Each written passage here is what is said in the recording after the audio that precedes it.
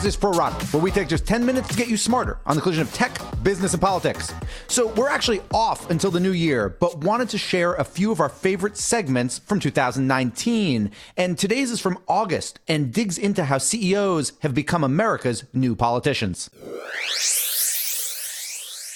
So in 1997, the Business Roundtable issued a mission statement that said the paramount duty of company management is to its shareholders. Today, though, the group, which is comprised of 188 of the country's top CEOs, came out with a new mission statement, just 300 words long, with the word shareholders not mentioned until word 250. Instead, this one talks about how companies have a commitment to all stakeholders, including customers, suppliers, and employees. It also says companies should foster diversity and inclusion, support local communities, and protect the environment. It's a big shift, which reflects how America's CEOs have, in many ways, become the country's newest class of politicians, trying to lead in areas where they see elected leaders abdicating responsibility, or at least efficacy. Now, corporations may or may not be people, but the CEOs are, and they're driven, if not by personal politics, then by an understanding that they need every advantage possible in a very tight labor market, and expressing social solidarity can help them attract the best and brightest. Moreover,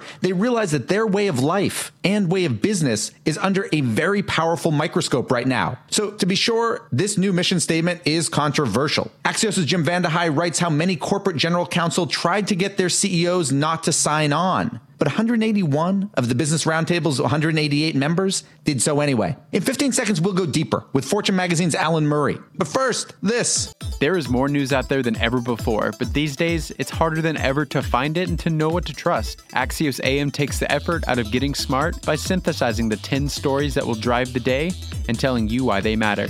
Subscribe at signup.axios.com. And now, back to the Pro Rata podcast. We're joined now by Alan Murray, president and CEO of Fortune, and in full disclosure, my former boss. You write today that as U.S. political leadership becomes more polarized, having companies more consciously focus their power on solving society's biggest problems is a good development. So I can already kind of see the Warren Sanders critique here, which would be these companies are in part the cause of some of society's biggest problems. How do the CEOs seem to respond to that critique? Well, I think they're certainly aware of it. And look, Dan, you know full well they may be the cause of some problems. They're also the solution to an awful lot of problems. People want jobs. People want incomes. People want a growing economy. That comes from the private sector. It doesn't come from government. So I think there are two ways to look at it. But no question that this development is a result partly of the Great Recession, partly of pressure from employees, partly of good intentions on the part of some of the CEOs, but also partly as a political response to a deteriorating political environment and a sense that they have to do better just to keep the system afloat. I wonder, and it's impossible, I guess, to figure this out numerically, but, you talk about the difference between the old mission statement, which was basically, shareholders above all, to this being shareholder value important, other things important also. Do you have any sense on how these CEOs balance that? Because sometimes those two things come into conflict. No question they sometimes come into conflict. Look, I think this has been developing for a while. I can tell you that a lot of the CEOs at the Business Roundtable looked at this 1997 statement their predecessors had adopted and said, oh, my God, that's not the way I run my company. What are they talking about? So I think this thing has been building for a decade as CEOs come under pressure from their employees, to some extent from their customers, and to some extent from the political environment to do a better job focusing on maximizing their positive benefits for society. And I think you're starting to see some results from that. That's why at Fortune we do the annual Change the World list.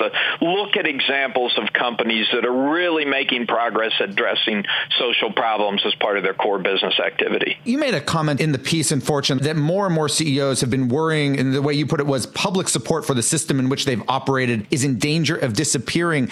Is that a real clear and present danger that the CEOs feel, that, for lack of a better term, American capitalism, as we've known it, it's ebbed and flowed in different ways and changed, but the way we've known it for your career, for my career, is actually in danger of disappearing? Oh, some of them definitely feel that way. I don't know that it's a universal feeling, but I've had in the last 3 years any number of private conversations with CEOs who've talked about fear of losing their license to operate.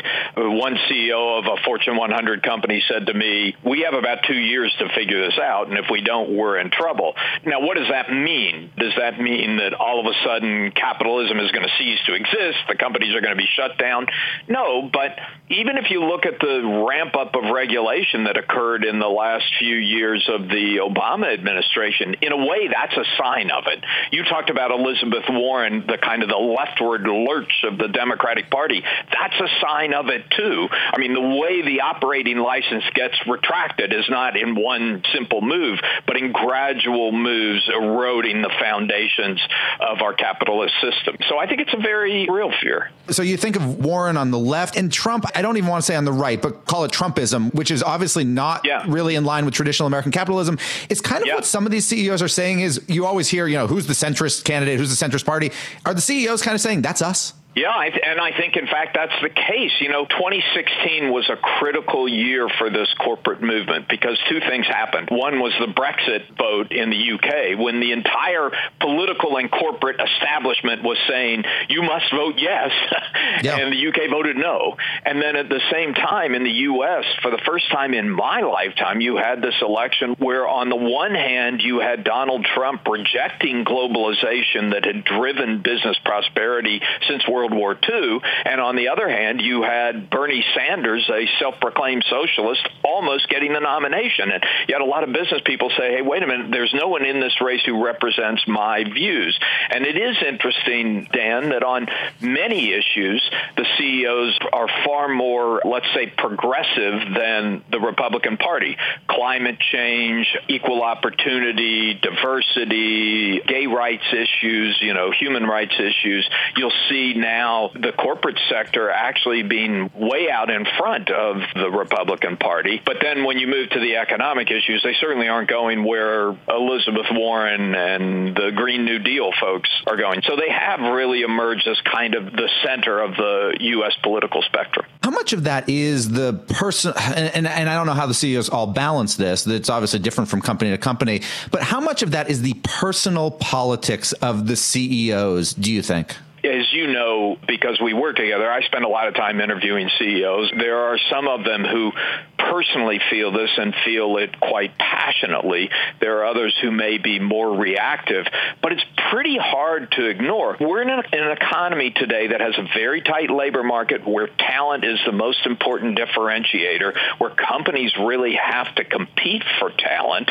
And this is one of the ways they do it. They know that millennials in particular want to work for companies that they feel are doing good in the world, and so they think it's important that they get their positive stories out there. And hardly any big company is immune from that trend. Dan, there's a whole group of companies that used to sort of try and stay out of the public limelight and keep quiet, who now want to tell their stories because they think it's important that their employees think they're doing good in the world. Koch Industries is an interesting example of that. Companies like Bechtel that never like to talk to the press now want to talk because they need to get their story out because they want employees to come to work for them. I think it's been pretty hard for people to resist this trend. 181 CEOs signed this revised or this new mission statement for the Business Roundtable, but there were some notable folks who didn't sign. I guess 8 companies that didn't sign, and it's not sector specific. You have financials like Blackstone, industrials like Alcoa, healthcare like Kaiser Permanente, insurance like State Farm.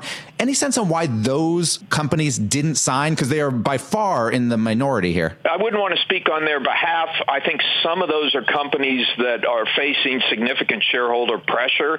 If you really have a shareholder movement organized against you, I suspect it's not a great idea to sign a Business Roundtable statement that say shareholders don't matter as much as they used to. So I think that's part of it. I couldn't tell you why a company like Kaiser Permanente didn't sign, because in terms of the principles reflected in the statement, I know they operate by those principles. But I just haven't done the reporting to have specific answers for you. Alan Murray, CEO and president of Fortune. The latest issue is out on newsstands, which are things that still exist. You should pick it up. Thank you for joining us. Thanks, Dan.